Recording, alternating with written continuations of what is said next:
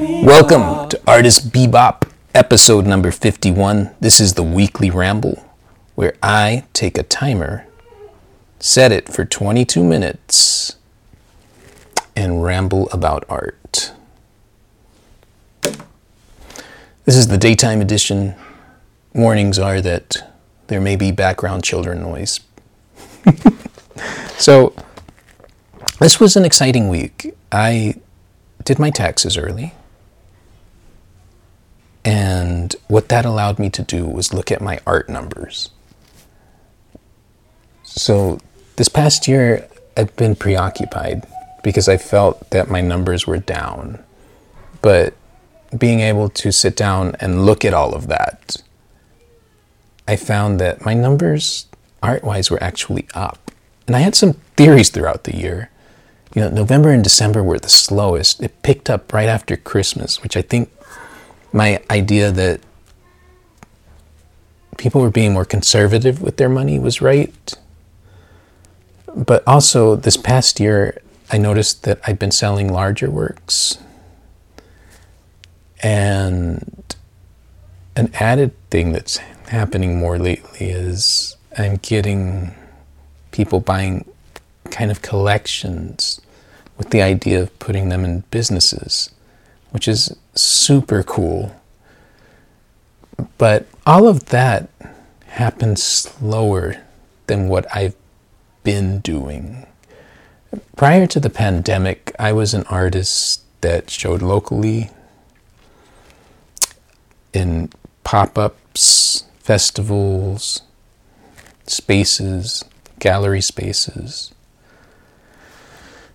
I did a lot. It was no less work than what I do now, which is online.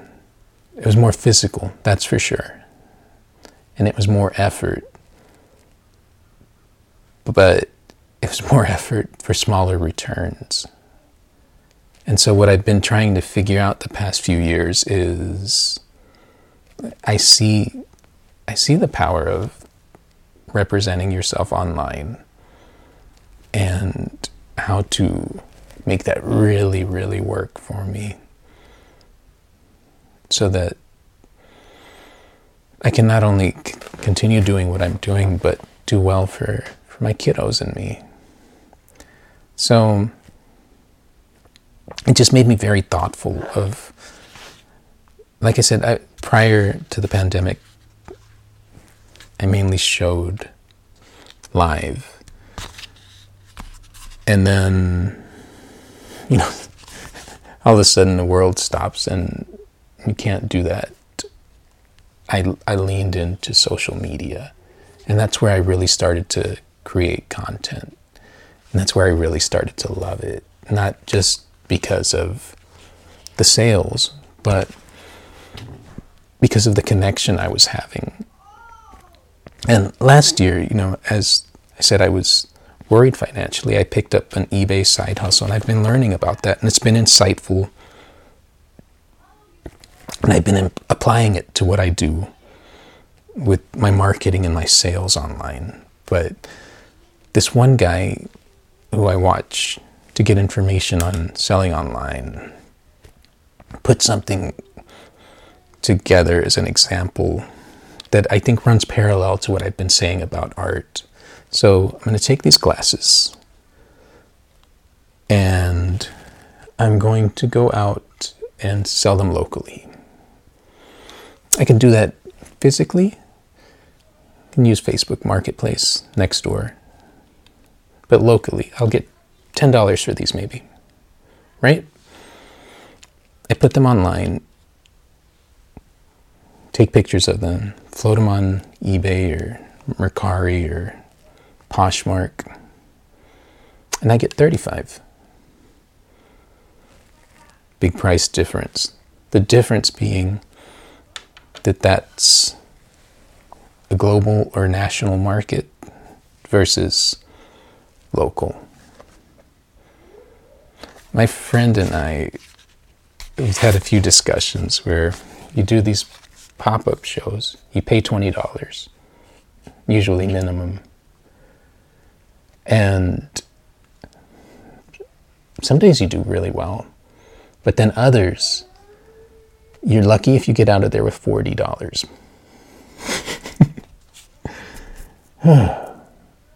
That's very real.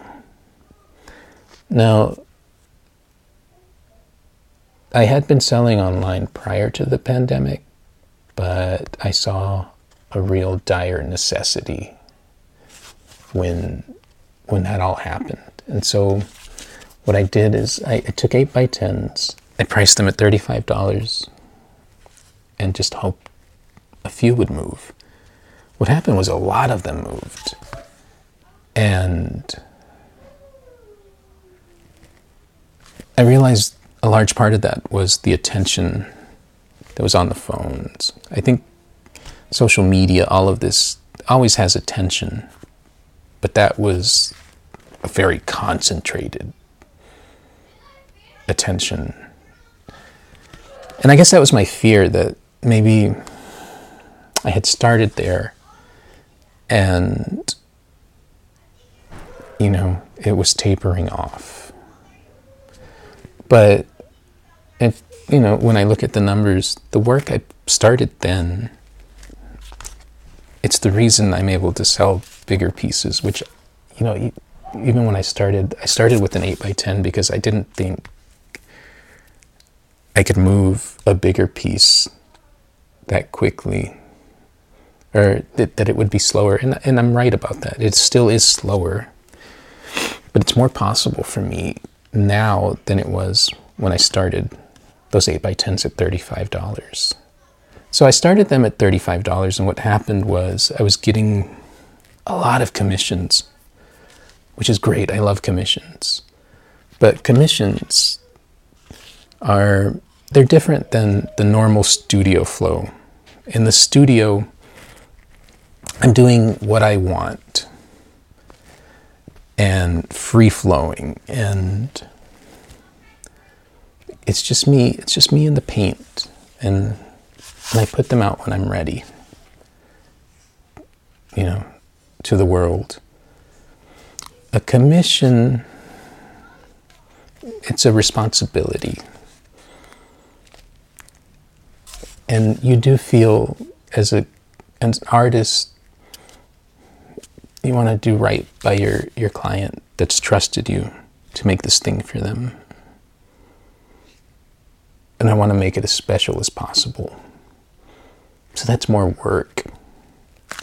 And so I was getting a lot of commissions, and I was feeling the pressure of that work. So what I decided to do was incrementally raise the $35 by 5. And so today I sell these at $100. I'll run sales and you can get them cheaper. But that curved that workflow, and I'm not overwhelmed with commissions. And actually what it did was, that's part of what helped my bigger pieces move, was that price increase. Those are things that I wouldn't have thought about. I did not start out as a business savvy artist. I'm still not. I still learn, as last year showed me. I still learn every day, and I want to improve, and I want to have that balance of working on the creativity, but also making it possible.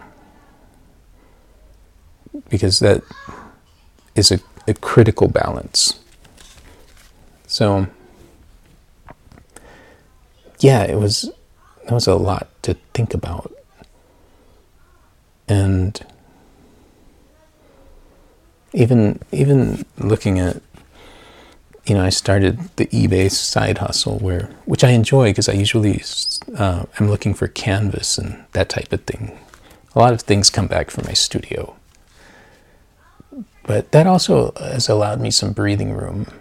And I'm not worried about, because at $35, moving a lot of those, I don't have as much as that now. But doing the eBay thing makes me worry less about that. And I'm good with that, because that means I can just on the little stuff, I can just have more freedom. So, yeah, I think what gets me is, at this point in my life, this is just who I am. I make things, and I I put them out there, and this is all my thing. And so the anxiety of last year was really weighing on me, and it's such a relief. But it's also, I share it because I think back to my first art mentor, Kyle Fu in Houston. He does origami. And he was the first one to, outside of my family, to say, hey, you should do something with your art. He was the first one to push me to apply for grants. And I got my first grant. And it was him pushing. I don't think I would have done it otherwise. But I've always appreciated that encouragement. And it's part of my sharing my process. One thing that he told me, and I was very young, and he said, because you're an artist, your audience comes, a great deal of them you will find are people that have a creative thing inside of themselves and maybe didn't act on it for whatever reason, either economics or just whatever, but they had this thing, and they probably still have this thing. And so when they see an artist doing their thing, they're inspired, and they want to lend support to that. And that was such a sage observation. It's something I completely feel and see. And I guess my purpose for sharing my journey, there's so much I'm always trying to do. It's not like I'm some big shot, but I do okay. I hold my own, and I'm able to do what I want. I'm able to lean into my happiness. And I guess my point in sharing the journey, the process, every facet of it, I have nothing I don't want to share about the creativity. Because if it does an ounce of what his energy did for me, I love that, and I'm thankful. And I'm happy to pull my creative tribe up if I can. It's community in the arts is so important. There's a reason for most creatives that we don't fit other places. And only an artist can understand the other fully. What this is, what the compulsion is, where that drive comes from, and why even if you wanted to at some point, it doesn't turn off. It doesn't go back. Yeah, and we're living in such an age where, we have these phones, we have minimal equipment with which to be able to not have to depend on a smaller local market to build a dream that's really bigger than that. if you're an artist, your dream is big. And I guess that means different things to different people. For mine, it's just fully doing what I do. The rest of it, I encourage, and I want it. I want it to help me thrive, to do more, to create more, to think of more projects. which reminds me of, so soon I think I will inherit the CEO position in a nonprofit. And what I want to do with that is create a local space. Before COVID, there was a core group of artists that I would show with, and we would produce shows together every 90 days. We'd stay up late hanging them, making tags, going to the show. And right before COVID, we were really seeing the fruits of that. And it went away. And I miss what we built. But the beauty of it is that we started that effort in 2016. And we would do shows, and a lot of the times it was artists staring at each other in a room with the show that we had created together. And that core group, the beauty of that was that it didn't matter. We were there together. We'd done this thing. We were united. And I feel that online. And again, larger net.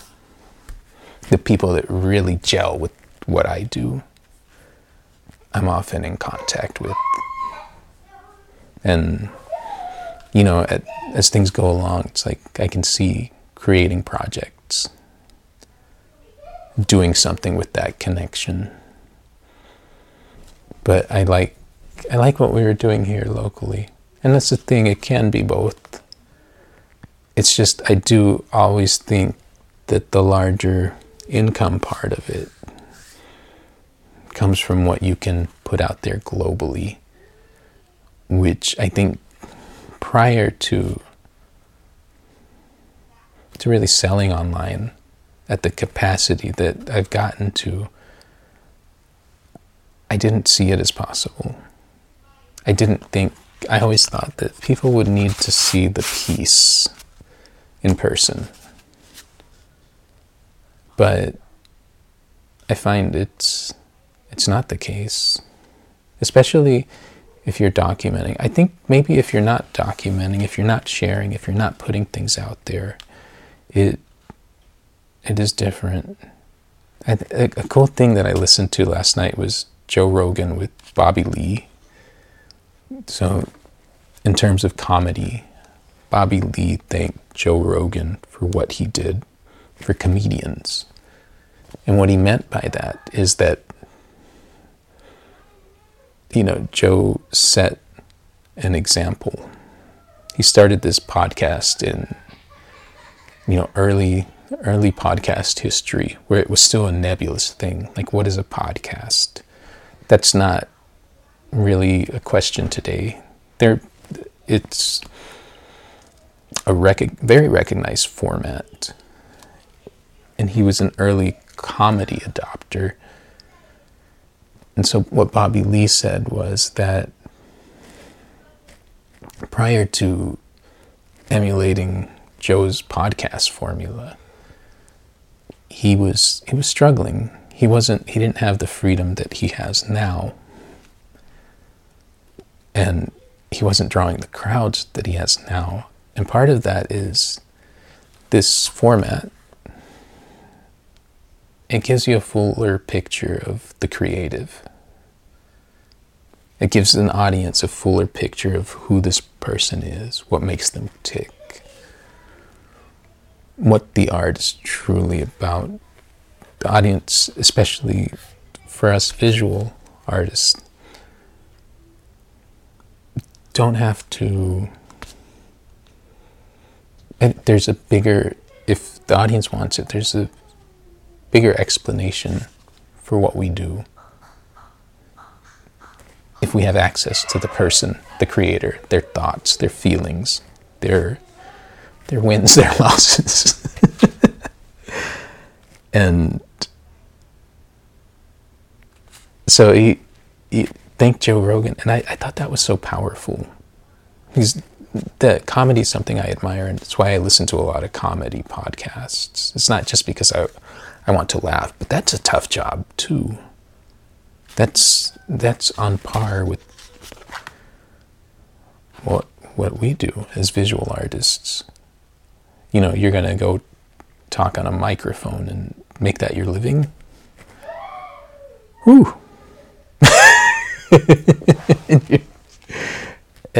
But I admired it so much, and I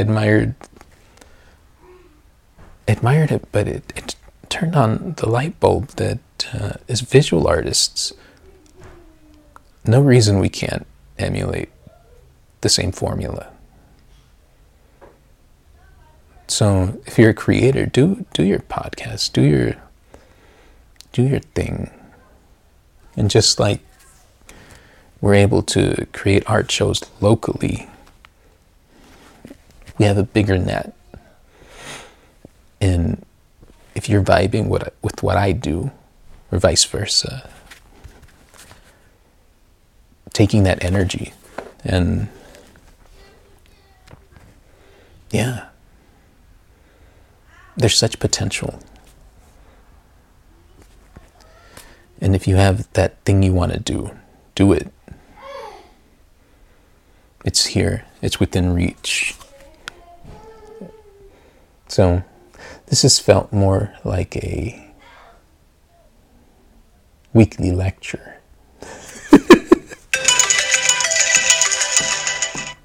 Little post-ramble here. I don't know, I went hard there.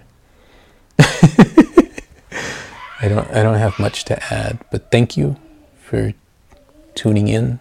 Thank you for your interaction. Thank you for your inspiration. And I will see you next time. Welcome to my world, El Santos world. Bebop.